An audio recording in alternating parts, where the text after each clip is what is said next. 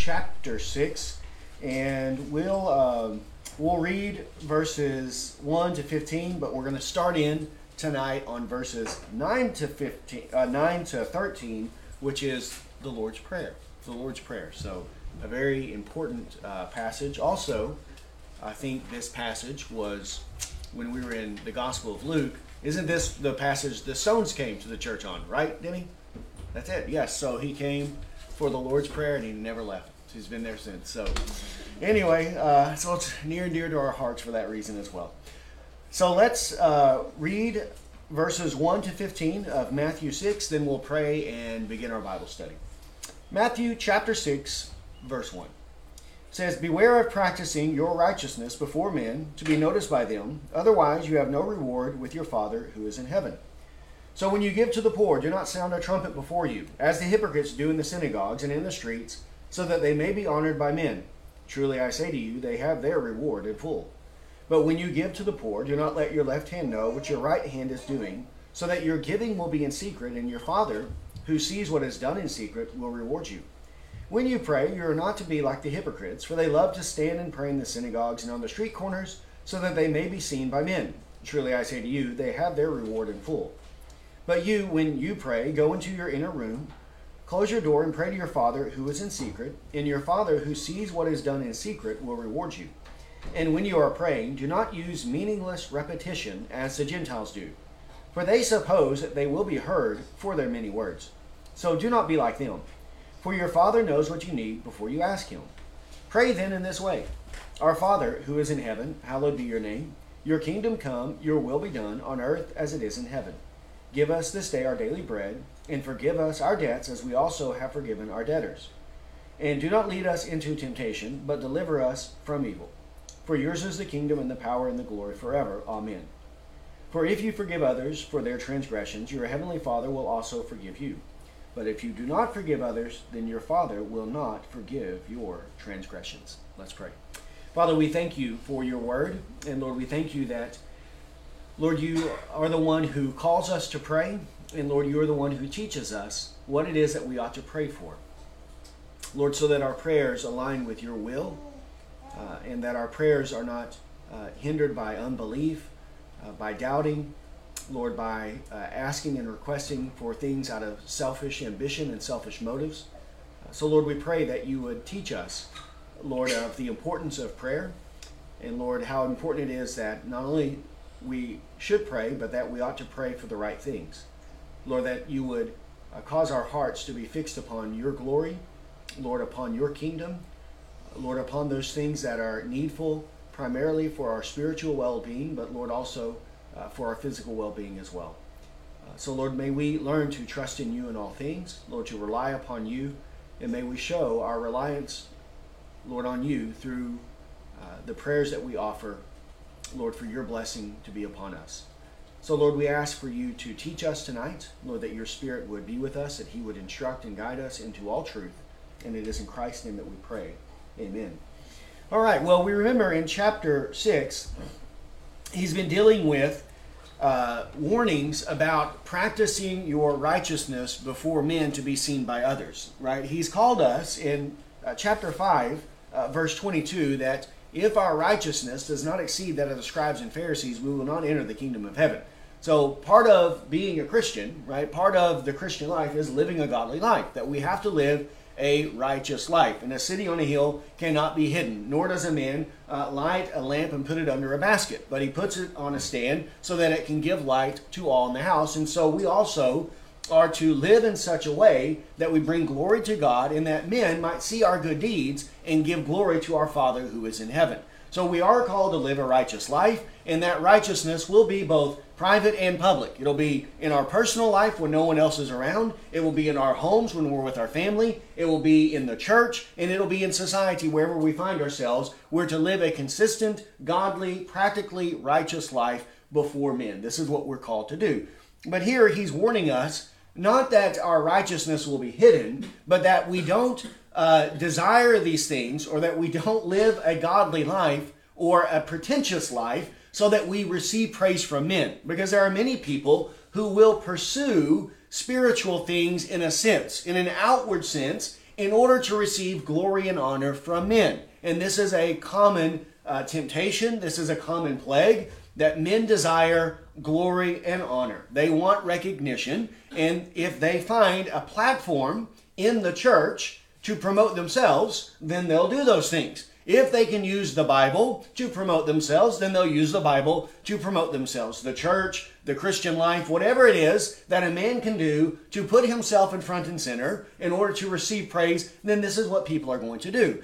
And in the Bible, the clearest example of this are the scribes and Pharisees. This is the kind of life that they were living. They were doing these things. They were very religious people. They talked about spiritual things in a sense, but all of it was for the wrong reasons, right? All for their own pride and vanity, their own selfish ambition. And so he's warning his disciples and us, do not do these things. Don't practice your righteousness to be seen by others, but rather to be humble, to live a quiet Christian life, a simple, quiet Christian life, whether in private, in public. Be consistent in the way that you live, and don't do it to be seen by men, but rather do it to be seen by God, that God may see it, and then God will reward you on the day of judgment. So he dealt with things like giving to the poor, with prayer, right? Don't be like the hypocrites when you pray. They like to stand on the street corners. They like to stand in the synagogues. They like to do it in those places to be seen by others. And he says, you're not supposed to do those things, but rather offer your prayers in secret, right? In secret, in your closet, in your inner room, and your Father will see in secret and will reward you. And then also in verse 7, he dealt with the Gentiles. Don't pray like Gentiles who heap up meaningless phrases, who say these types of meaningless words, repetitious words, over and over and over again, and they think that by their many words, God is going to hear them. So we're not supposed to be like them in our prayers. Also, we should point out, I didn't mention this last week, but it was brought to my attention, we shouldn't be like them in our singing either. Because if you ever listen to modern praise songs that are sung, like by Hillsong or Bethel, what's some other groups, like that. What do they do over and over and over and over again? It's the same words, the same phrases, repeated over and over and over again, right? And they just say the same thing ad nauseum, right? Thinking that just repeating it is good enough. Well, it's not good enough. It stinks, actually. And there's no excuse for it because we have an entire book of the Bible. Did you know that? Yep. The book of Psalms. Or some people refer to it as the book of Psalms. But it is the book of Psalms, the book of Psalms. And the book of Psalms is a song book written by the Holy Spirit through the prophets to teach us how we ought to pray and how we ought to sing. And the Psalms are not giving meaningless repetition. There are times when there is repetition for a reason, but the majority of the time it's not doing that at all. It's filled with content, and it's focused on the glory of God, and them crying out to God for his mercy in their time of need. So we shouldn't be like them, like Gentiles who do these types of things. So he says, don't do like they do, but instead know that your Father knows what you need before you ask him. Right. When we pray, we're not bringing things to God's attention that he doesn't already know. He already knows all these things, right? And it's not for his benefit, it's for our benefit. So it needs to be clear, concise, simple, and biblical. So then, in verse 9, which is where we'll pick up today, Jesus is going to instruct us, then this is what we need to do. When you pray, don't be like the Gentiles, but you need to be like this. These are the things that you need to be praying for, right? And in the Lord's Prayer, he's not giving us a rote prayer, that we just repeat this prayer every time that we pray, and then that's the end of the day. He's teaching us what it is that we ought to pray for, the things that should be on the forefront of our mind in terms of our prayers to God. And he's telling us these are the things that we ought to be praying for. So one thing to point out, in verses 5 through 8, we're taught what not to do in our prayers, right? This is what you don't do in your prayers. Don't be like the hypocrites in verses 5 and 6, and don't be like the Gentiles in verses 7 and 8. Then in verses 9 to 13, he's teaching us this is what you ought to pray like. So notice he's teaching both what you shouldn't do and what you should do. He's teaching both positively and negatively. He's teaching by way of contrast. And we talk about this often. The Bible teaches by way of contrast. Black and white, good and evil, right? Righteousness and wickedness. Pray like this, don't pray like this. He's dealing with both of these things. And this goes back to something we talked about on Sunday afternoon in Titus chapter 1, verse 9, whenever the apostle is teaching about the minister and his responsibility. In Titus chapter 1, verse 9, it says there that he must hold fast the faithful word which is in accordance with the teaching, so that he will be able both to exhort in sound doctrine and refute those who contradict it.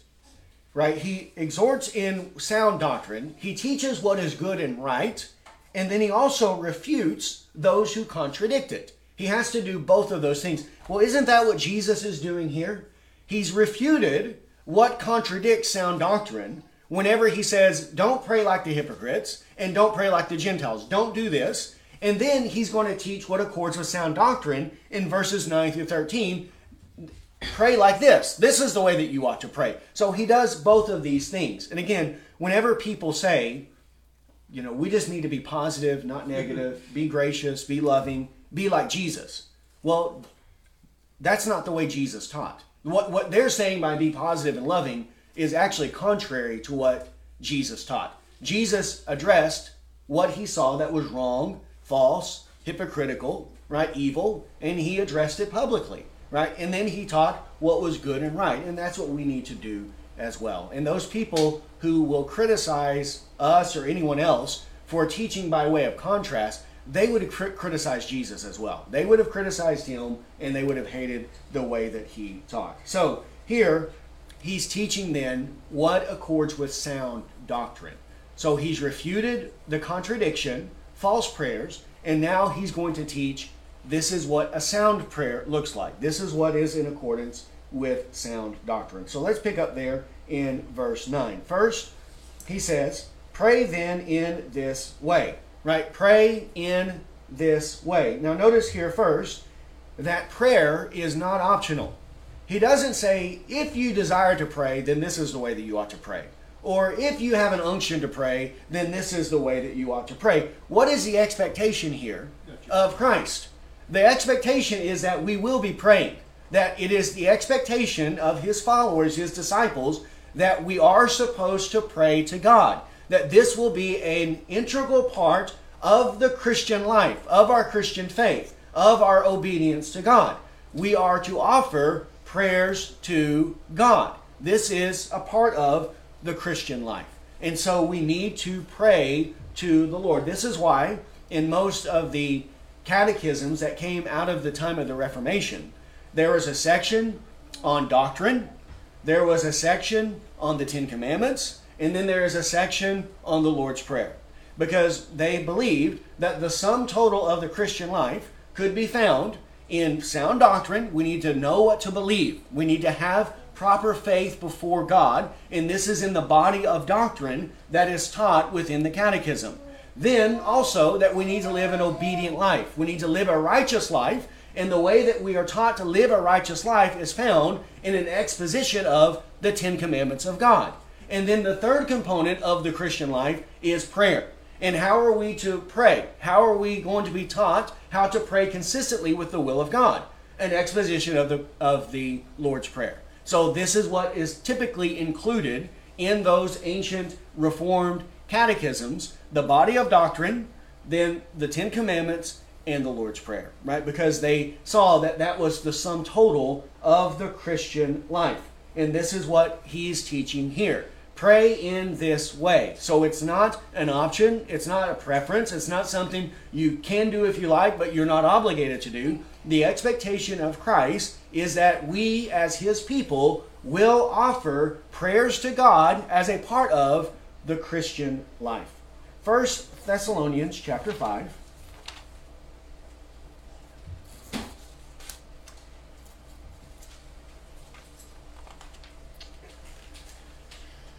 1 1 Thessalonians chapter 5, verse 16. It says, "Rejoice always, pray without ceasing. In everything give thanks, for this is God's will for you in Christ Jesus." So there, verse 17, pray without ceasing. That we are to be in this disposition of prayer all the time, right? All the time, communing with God, crying out to God. Now, of course, he doesn't mean pray without ceasing in your inner closet. Otherwise, we would never be able to eat. We could never go to the bathroom. We could never see our family. We could never go to work, right? Obviously, he doesn't mean we could never sleep. There are times when, of course, we're not praying in the sense of consciously praying to God, or where we have other things that are at the forefront that we have to do. Like when we're at our job, whatever our task is, that is there, and we have to give ourselves to those things. He simply means that the life of the Christian is to be a life of prayer, of ceaseless prayers to God. So this then is a very beneficial passage, because if we are to pray without ceasing, then it needs to be that our prayers are consistent with the will of God. And how are we going to pray consistent with the will of God if the Lord himself does not instruct us and teach us in what we need to do? Right? If at any point of the Christian life we are left to our own devices, if we're left to ourselves to just figure it out on our own, we're going to be miserable failures. And that's why the Bible gives to us such clear, concise instructions, so that there's nothing left to doubt. There's nothing left to our imagination for us to figure it out, because we need clear instruction. And that's why he's giving this to us here. So pray in this way. Now, how are we to pray? First, notice, our Father who is in heaven. Our Father who is in heaven. First, notice that he says, our Father, not my Father. Not my Father. Right? And when we are praying to God, we are to understand that there is a distinction between God as our Father and God as the Father of Christ, or of Jesus Christ. Right? Jesus is the only Son from the Father, full of grace and truth. We are not the incarnate Son of God. We are not divine beings. We will never become divine beings, such as is taught in the Mormon Church or other false religions. We are human beings, right? We are not divine. We do not have a divine nature. So there is a distinction, I think, being made here, right, between God as our Father, which is true for all saints. Anyone who is a believer has God as his Father in an equal portion. He's not more of a father to one person and less of a father to another. One man is not more of a son and another one is less of a son.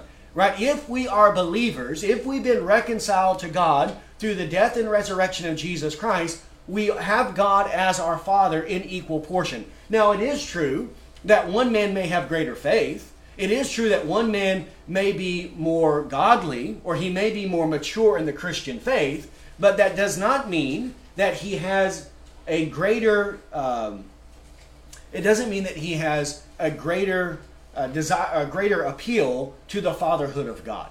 Right? All of us have God as our Father. And this, again, in contrast to Jesus, who, when he would talk about God, would speak of him as my Father. Right? My Father, in distinction to these things. So let's look at a couple passages in the book of John. John chapter 3. John chapter 3.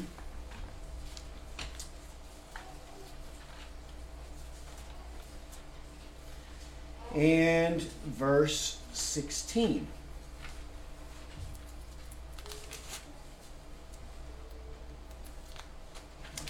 John chapter 3, verse 16 says, "For God so loved the world that he gave his only begotten Son, that whoever believes in him shall not perish, but have eternal life." So there, God gave his only begotten Son. So in that way, Jesus is the only begotten Son who is from the Father, full of grace and truth. That's not true of us. We are not the only begotten Son in the sense that Jesus is the only begotten Son. Because here, when it's talking about Jesus as the Son of God, is it referring to his humanity or his divinity? Here, it's his divinity. He is the divine Son in human flesh, God incarnate, and that is unique to our Lord and Savior, Jesus Christ. Also, chapter 5. Chapter 5.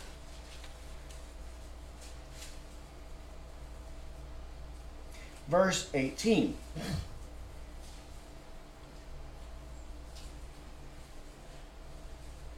Well, actually, let's read verse 17 and 18. It says, "But he answered them, My Father is working until now, and I myself am working. For this reason, therefore, the Jews were seeking all the more to kill him, because he not only was breaking the Sabbath, but also was calling God his own Father, making himself equal with God." So there, even the unbelievers, his opponents, even they understand. They don't believe it, but they know what Jesus is saying, what he's implying whenever he's calling God my Father, that he's making himself equal with God. He's saying that he has the same divine nature, and when he's saying my Father is working until now, and I myself am working, that he's saying that he is equal with the Father in terms of his divinity, his divine nature, right? And again, that's not true of us, right? We can't say that in the way that Jesus said it. We can say that God is our Father and that our God is working, that our Father is working in the world, but we cannot say in the same way that Jesus said that he is my Father, and just as he's working, I'm working, and that I am one with the Father, that I have the same divine nature as God the Father. Then also chapter 20, John chapter 20.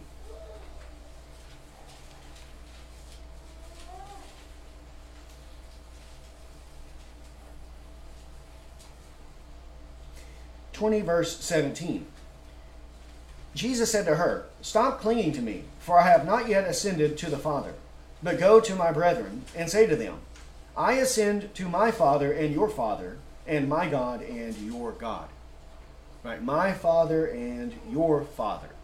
Right? So there, again, there is a distinction between God as our Father and God as the Father of Christ. Right? Because he was the Son of God. So, my Father means that Jesus had the same divine nature as God. When we say God is our Father, we mean that through faith in Christ, through redemption, we have been adopted into the family of God. We've been reconciled to God through Jesus Christ, through our union with Christ, and we are brought into the family of God through faith in Christ. That's what we mean when we say our Father, that we understand that we're not little gods, we're not divine, but rather we have been adopted into the family of God, through Jesus Christ, and he has brought us near to God.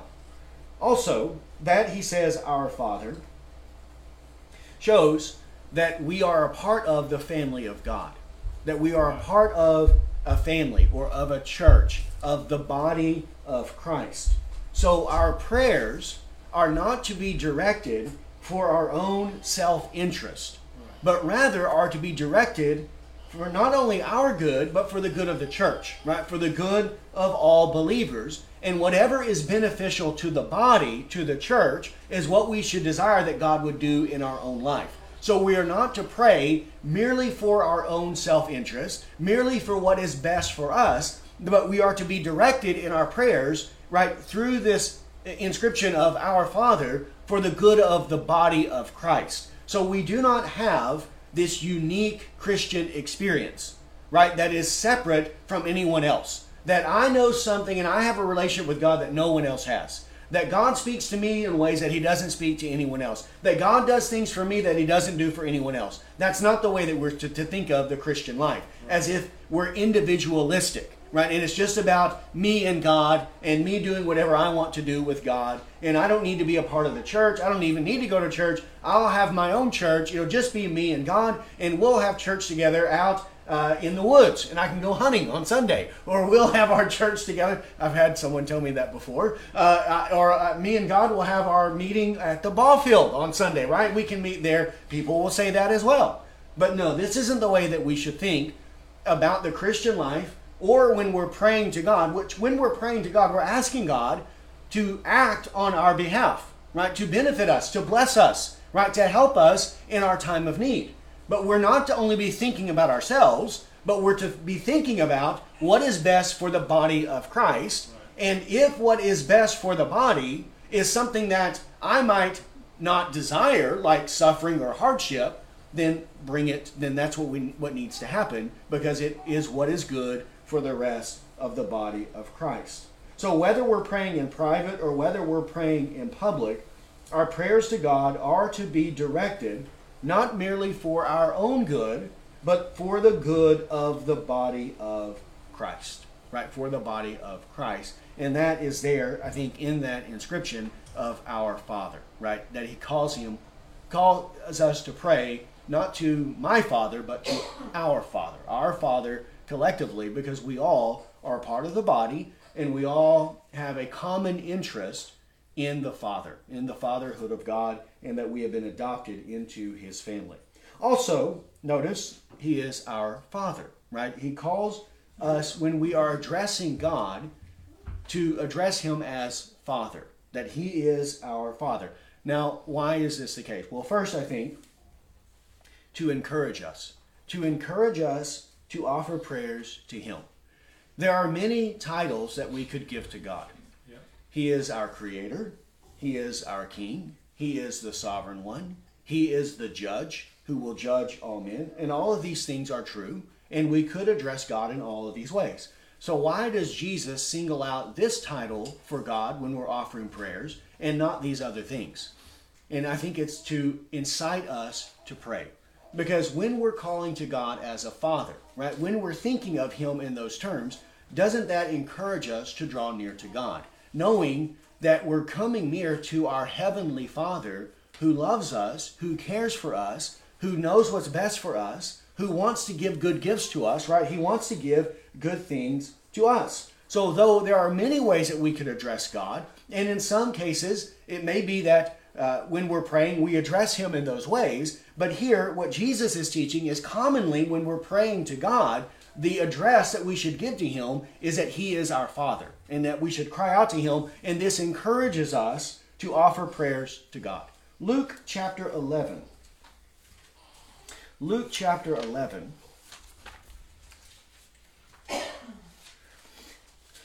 This is the connection that Jesus makes here in this passage.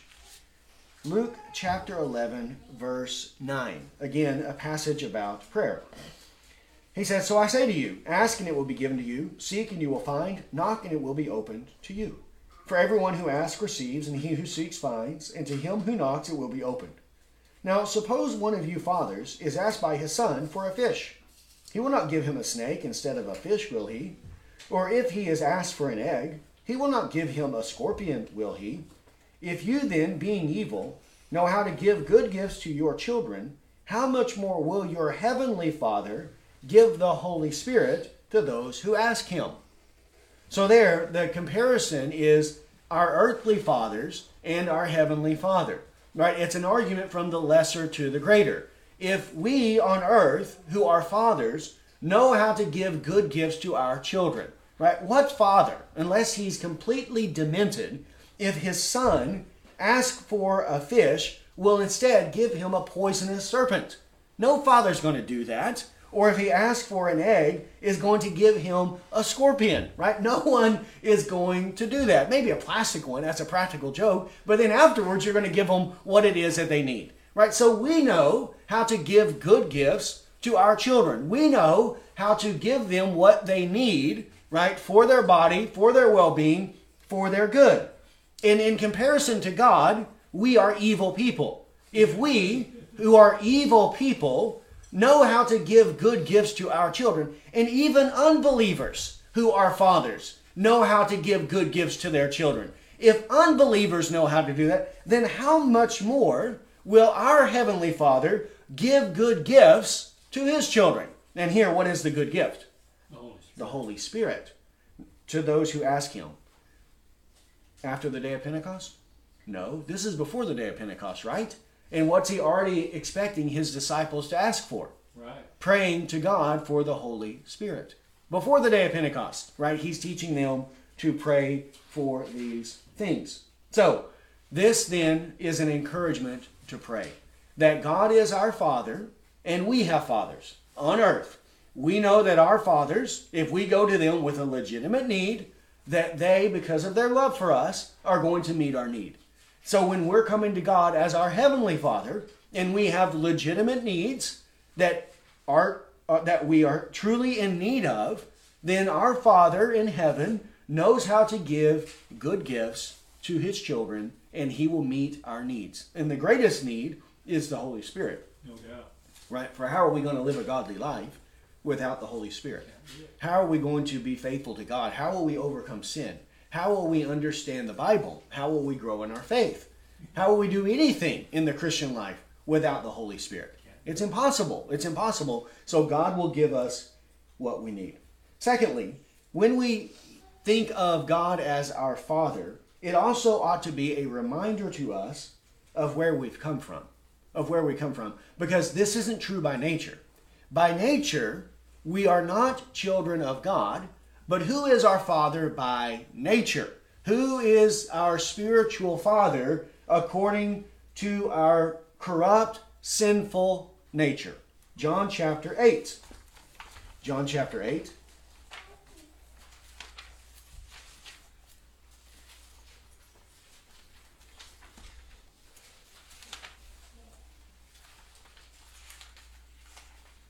John chapter 8,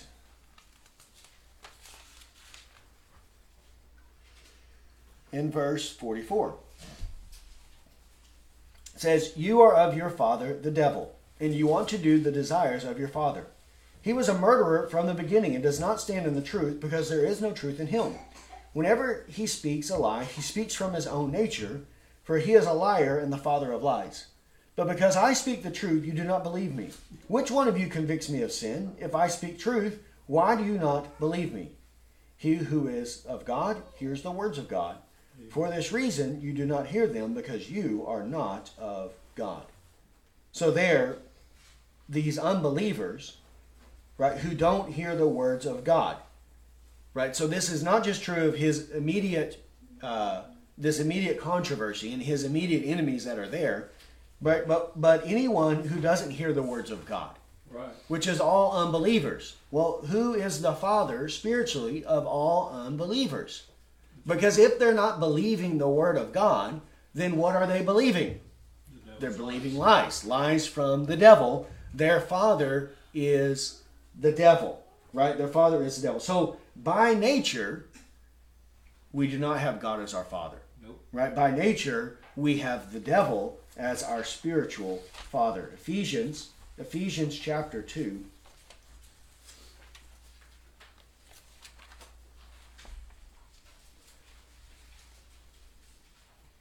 Ephesians chapter 2, verse 1 says, "And you are dead in your trespasses and sins, in which you formerly walked, according to the course of this world, according to the prince of the power of air, of the spirit that is now working in the sons of disobedience.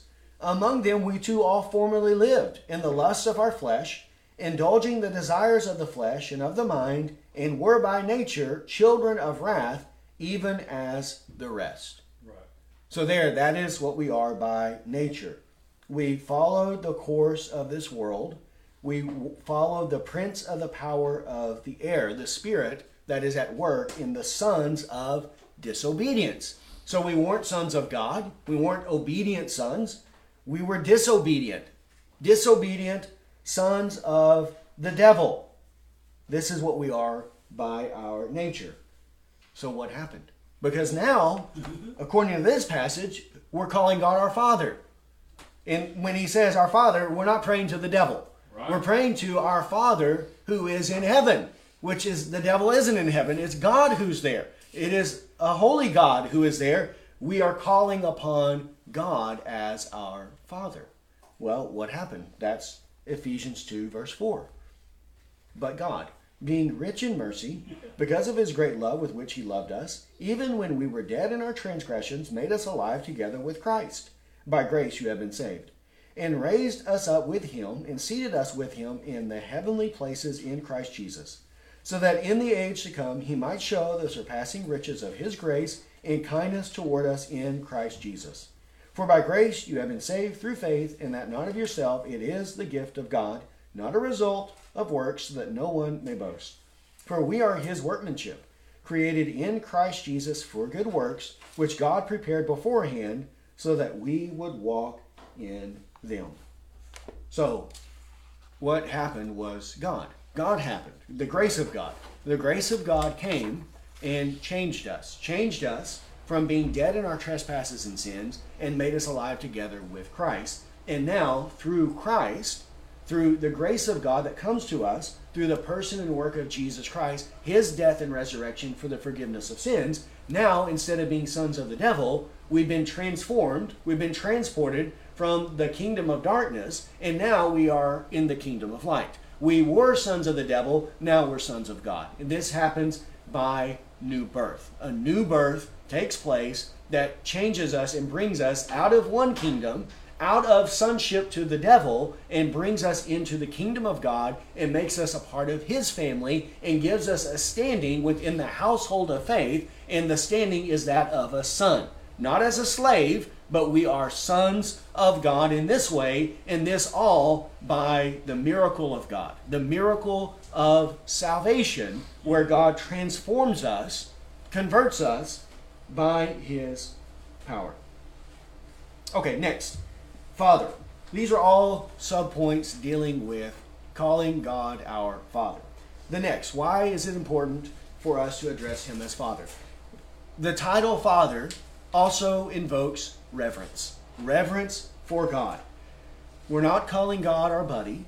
We're not calling him our friend. He's not our bestie. He's not our forever friend. He's not our homeboy. Whatever it is that people want to call God, he's not any of those things. He is our Father.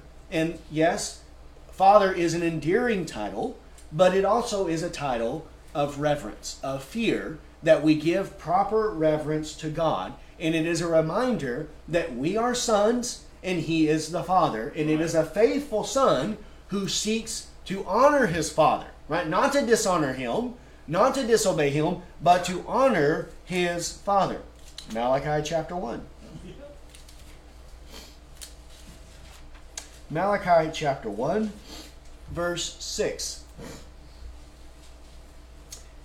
Malachi 1:6. A son honors his father, and a servant his master. Then if I am a father, where is my honor? And if I am a master, where is my respect? Says the Lord of hosts to you, O priest, who despise my name. But you say, how have we despised your name? A son honors his father, right? An obedient son, a faithful son, honors his father. Well, if God is our Father, then shouldn't we honor him? Of course we should. We should honor him in our life, and we should honor him in our prayers. Next, that God is our Father is a reminder that we need to submit our prayers to his will.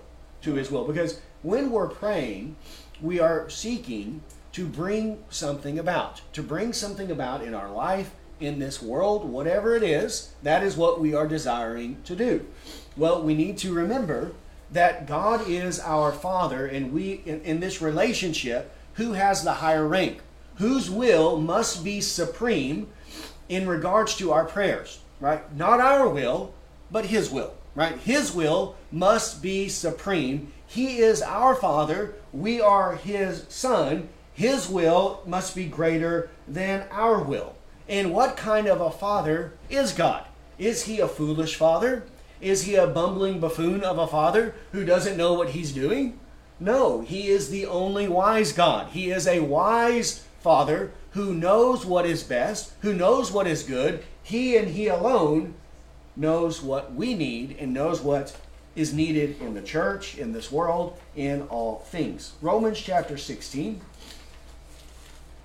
Romans chapter 16 and verse 27.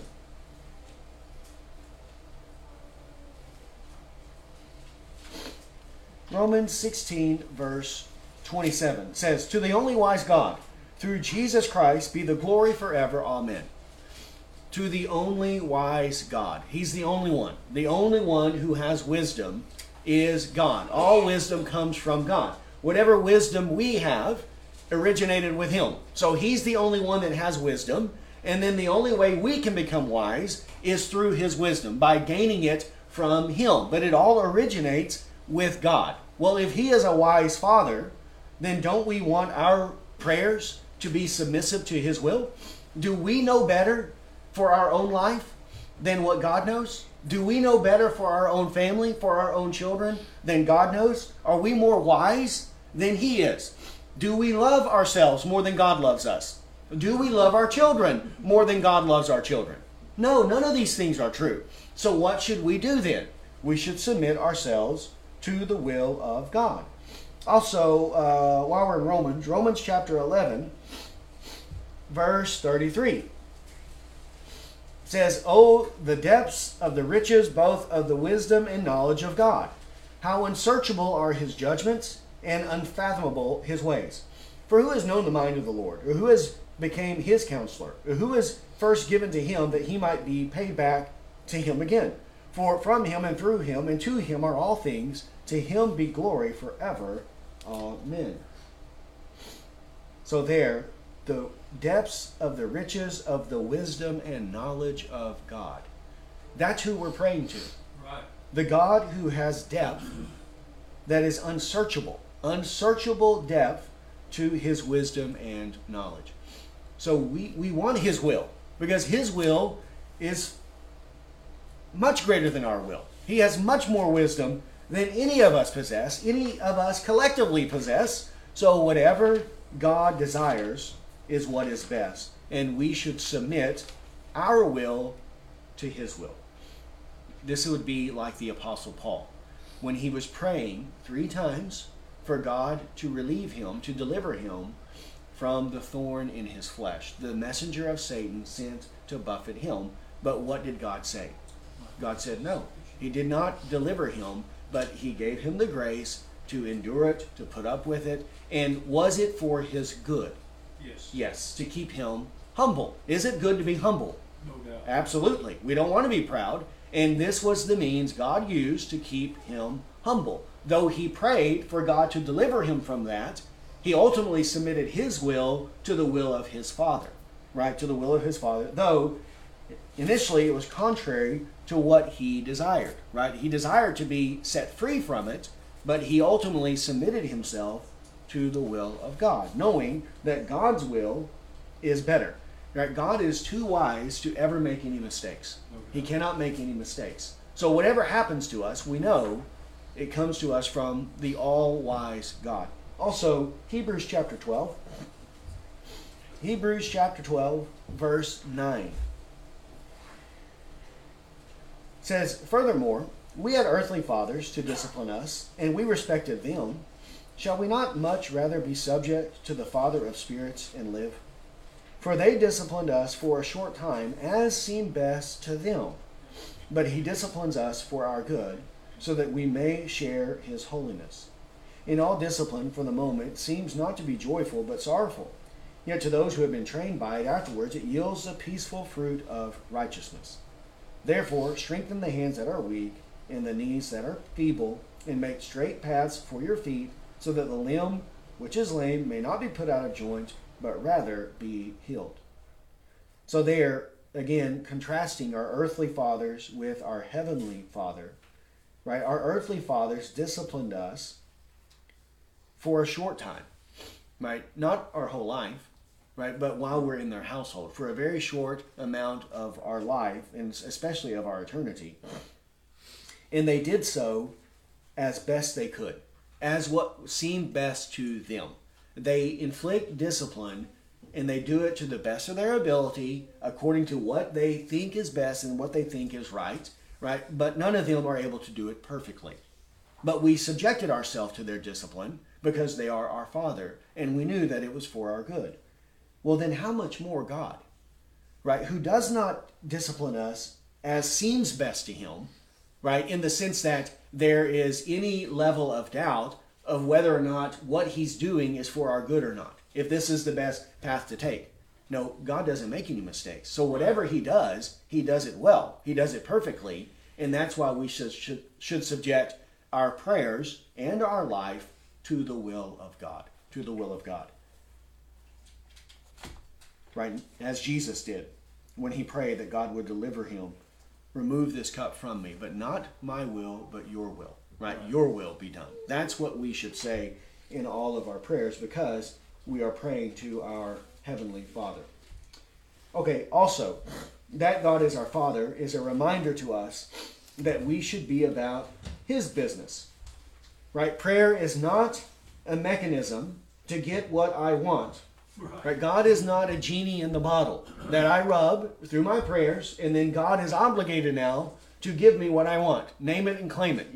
We all know about the name it and claim it people, the prosperity people. Right? Name it and claim it means health, wealth, prosperity. These are the things that they want in this life.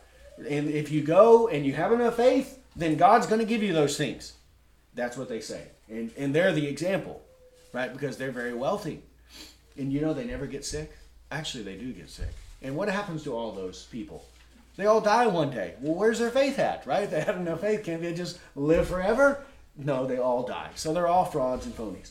But we shouldn't be like that, right? We should be about our Father's business. And when we pray, his business should be at the forefront of our mind, not our own, right? He is the head, right? We are the body, and he ought to have the supremacy, and he should be at the forefront. Just as it was in the days of, for example, Jacob with his sons. Well, he expected his sons to work and to do those things that were beneficial to his will, to what Jacob set out for them. And so it is as well with God as our Father. We should be tending to his work and to his business. Luke chapter 2. Luke chapter 2.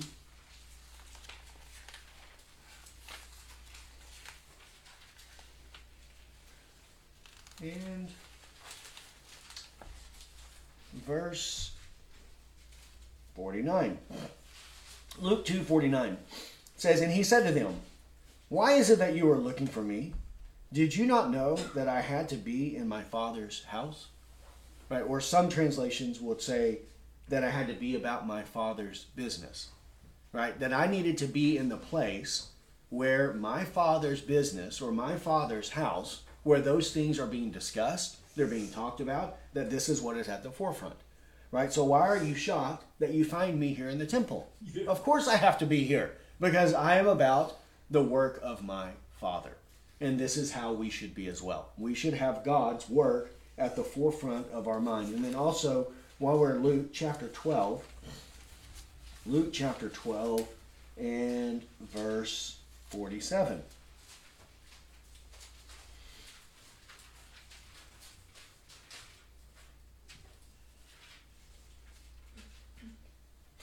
It says, "And the slave who knew his master's will and did not get ready or act in accordance with his will receive many lashes.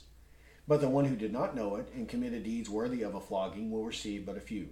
From everyone who has been given much, much will be required, and to whom they entrusted much of him, they will ask all the more." So there, and then also look at verse 43. "Blessed is the slave whom his master finds so doing when he comes. Truly I say to you, he will put him in charge of all his possessions." So whether we're talking about a slave to a master, or whether we're talking about a son to a father, in both cases, whether it's the slave or the son, what does the slave or son need to be doing? The will of the Lord, right? The will of the master of the house, right? Whether that be God as our master or God as our father, it's the same. We need to be about his will. Okay, Matthew chapter 6, verse 9. Also, he says, "Our Father who is in heaven," right? Who is in heaven. So why are we to address him as our Father who is in heaven? Well, in heaven, first, to keep us from being consumed with what is earthly, physical, and temporal. Is this not a preoccupation with many, many people? Is this not a preoccupation with many of us? We live in this present world, right? We are tempted to live by what we see and not to live by faith. To be consumed with this present temporal physical world. And you also will often see this manifested in people's prayers. Because typically, what are they always praying for? It all has to do with their health, with their jobs, with this, with that, with things that are related to this world. Again, not that there's anything wrong with praying for these things. But if that's all we're praying about, then we're not thinking rightly. We're not having our prayers geared in the right way. We are to be heavenly minded, right? Heavenly minded first. And then we also need those things that are useful for our body. And there is a place to pray for those things. Jesus tells us to pray for those things, even in the Lord's Prayer, right? That we are to pray for our daily bread. The bread that we need every day for our physical life, for our physical bodies. So there is a place for us to pray for the things that are needful for this life. But is that to be all that we pray for? Is that to be at the forefront of all of our prayers? No. We have to remember that God is in heaven, right? God is in heaven, right? And that there is a life to come. There is a day of judgment, right? There is an eternity with God or without God, and that's what should be on the forefront of our mind. Christ is not on earth right now in his visible bodily form. Where is Christ seated now? He's at the right hand of God the Father, who is in heaven. So Christ is in heaven. So our mind shouldn't be on this present world, but it should be in heaven with Christ. That's where our focus should be, and that's what the prayer is teaching us when we say our Father who is in heaven. That our mind, our prayers need to be geared not merely toward that which is earthly, physical, and temporal, but ultimately, primarily, toward that which is heavenly, that which is spiritual, and that which is eternal. That those are the things that are the issues of life. Right. Those are the most important issues of life. Man does not live by bread alone, but every word that proceeds from the mouth of God. Right? The body is more than food, right? The life is more than food, and the body is more than clothing. There are things more important than just your physical needs. And those are the spiritual needs that we have. Matthew chapter 6. Matthew 6, verse 25. Says, "For this reason I say to you, do not be worried about your life, as to what you will eat or what you will drink, nor for your body as to what you will put on. Is not life more than food, and the body more than clothing? Look at the birds of the air, that they do not sow, nor reap, nor gather into barns, and yet your heavenly Father feeds them. Are you not worth more than they? And who of you, by being worried, can add a single hour to his life? And why are you worried about clothing? Observe how the lilies of the field grow. They do not toil, nor do they spin. Yet I say to you that not even Solomon in all of his glory clothed himself like one of these. But if God so clothes the grass of the field, which is alive today and tomorrow is thrown into the furnace, will he not much more clothe you, you of little faith? Do not worry then, saying, what will we eat, or what will we drink, or what will we wear for clothing? For the Gentiles eagerly seek all these things, for your heavenly Father knows that you need all these things. But seek first his kingdom and his righteousness, and all these things will be added to you. So do not worry about tomorrow, for tomorrow will care for itself. Each day has enough trouble of its own." Seek first his kingdom, his righteousness. Right? Well, how are we going to be reminded of those things? By praying to our Father who's in heaven. Right? That we are to be heavenly minded in the way that we pray. Even when we're praying for those things needful for the body, needful for this life, it's with a heavenly focus. So that we can do the will of God. So that we can love our neighbor. So that we can love our family. So that we can preach the gospel and do those things that are pleasing to God. Colossians chapter 3.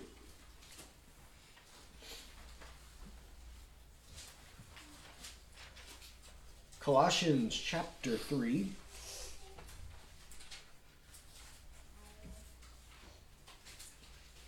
And verse 1. "Therefore, if you have been raised up with Christ, keep seeking the things above, where Christ is, seated at the right hand of God. Set your mind on things above, not on the things that are on the earth. Right? Christ is there at the right hand of God. That's where our head is. Our Master, our Lord, our Heavenly Father. He's there. So set our mind on those things, not on things that are on the earth. That should be at the forefront of our mind. Have you ever heard that statement? Don't be so heavenly minded that you're no earthly good. Where is that ever? Well, one, if anyone ever says that, could you ask them, say, could you give me a Bible verse to support that statement? Because you can. But you actually find verses that do what? Contradict it. Isn't that what we just read? Colossians 3. Isn't the Lord's Prayer contradicting it? No. The more heavenly minded we are, the more earthly good we will be. We'll be more beneficial to people on the earth when we are heavenly minded. Right? In the right way. In the proper way. Right? Not floating around dealing with things that are complete and utter nonsense. But when we're truly heavenly minded and seeking to live a godly life, then we will be much good to people here on the earth. Okay, so here then to keep us from being consumed with this present world. And then next, in heaven, is a reminder too that if God is in heaven, he has the power to accomplish his will upon the earth. Heaven is greater than earth, correct? In relationship to these two entities, earth and heaven, which is greater, which is higher, which is above, which is below? Well, heaven is higher and the earth is lower. And does God's will get done in heaven? Yes. According to the Lord's Prayer, it gets done perfectly, right? God's will is done perfectly in heaven. Well, if God has the power to accomplish his will in heaven, and that's where he's at, then what can he do on earth? Whatever he wants, right? God can do whatever he pleases. So we are reminded here that God does not lack the power to do his will in heaven and to do his will on earth. And that should be a comfort to us when we pray to God. Isaiah chapter 66. Isaiah 66.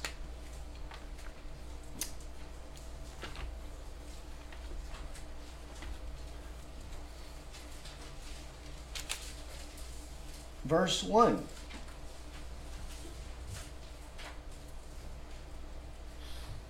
Thus says the Lord, heaven is my throne, and the earth is my footstool. Where then is a house you could build for me, and where is a place that I may rest? For my hand made all these things. Thus all these things came into being, declares the Lord. But this is the one I will look, to him who is humble and contrite of spirit, and who trembles at my word. So heaven is his throne. The earth is his footstool. Right? The earth is his footstool. Can God do his will on earth? Of course. Do wicked people have the ability to thwart the will of God? No. Does the devil outsmart, outtrick, outmaneuver God at every turn? Absolutely not. Absolutely not. They can't do anything apart from God.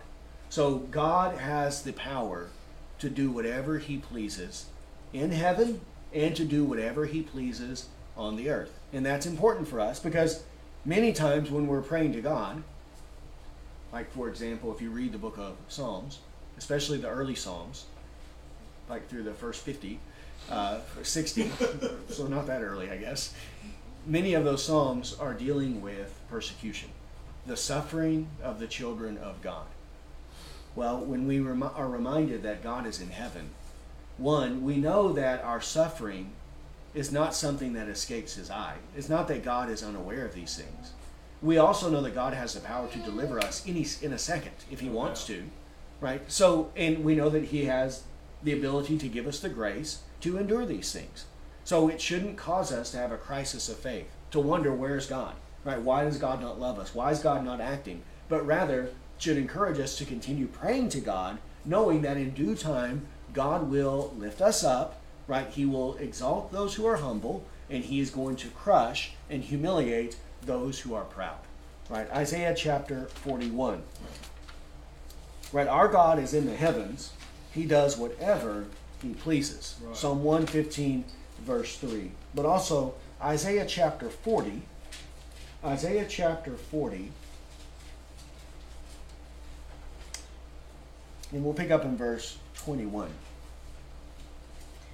Isaiah 40:21. Do you not know? Have you not heard? Has it not been declared to you from the beginning? Have you not understood from the foundations of the earth? It is he who sits above the circle of the earth, and its inhabitants are like grasshoppers, who stretches out the heavens like a curtain, and spreads them out like a tent to dwell in. He it is who reduces rulers to nothing, who makes the judges of the earth meaningless. Scarcely have they been planted, scarcely have they been sown, scarcely has their stock taken root in the earth, but he merely blows on them and they wither, and the storm carries them away like stubble. To whom then will you liken me, that I would be his equal, says the Holy One? Lift up your eyes on high, and see who has created these stars, the one who leads forth their host by number. He calls them all by name. Because of the greatness of his might and the strength of his power, not one of them is missing. Why do you say, O Jacob, and assert, O Israel, my way is hidden from the Lord, and the justice due me escapes the notice of my God? Do you not know? Have you not heard? The everlasting God, the Lord, the creator of the ends of the earth, does not become weary or tired. His understanding is inscrutable. He gives strength to the weary, and to him who lacks might he increases power. Though youths grow weary and tired, and vigorous young men stumble badly, yet those who wait for the Lord will gain new strength. They will mount up with wings like eagles. They will run and not get tired. They will walk and not become weary. So there, again, he's dealing here with this temptation to think that the rulers of the earth, the powerful ones on earth, especially those who are persecuting the church, which is typically the case, that they are acting independently outside of the will of God, the power of God, that they're thwarting God in his will. And he's telling them this isn't the case at all. He sits above the earth. He is in heaven. They are of the earth. God could squash them like a bug at any second. And he will do that to them in due time. And your way is not hidden from the Lord. He says, why are you saying these things? Now, why do you believe that this is the case, that your way is hidden from God, and that God's not going to give you justice? No, he's going to give you justice in due time. But you have to be patient. You have to persevere. And nothing is outside of his control, and nothing escapes his eye or his notice. He sees it all, and in due time, God will rectify it. And until then, what do? We pray. We pray, we cry out to God, we ask for help in our time of need, and we know in due time God will hear us and he will answer us. So here, in this opening phrase, our Father, right, who is in heaven, we have a reminder both of the immanence of God and the transcendence of God. The immanence in that God is near to all who call upon him. We call him our Father, but not in a flippant way. We're also reminded that our Father is transcendent. He transcends this earth. He transcends all things. He's in heaven. So we don't approach him lightly. Yes, he is our Father. So we go boldly before him. We go before him with confidence, but we don't go in a light, flippant, in a way that lacks fear and reverence. Right. Because he's also in heaven. And he's in heaven and we are on earth. So according to Ecclesiastes, our word should be what? Few. Our word should be few. Right? The immanence of God, the transcendence of God. We need both of those things in our mind when we're offering our prayers to God. Okay, so we'll go ahead and stop there tonight, and then we'll pick up next week with the actual petitions, right? The 5 petitions that he lays out that are to guard and to guide the way that we offer prayers to God. Okay? All right. So we'll stop there, and we got some time for questions.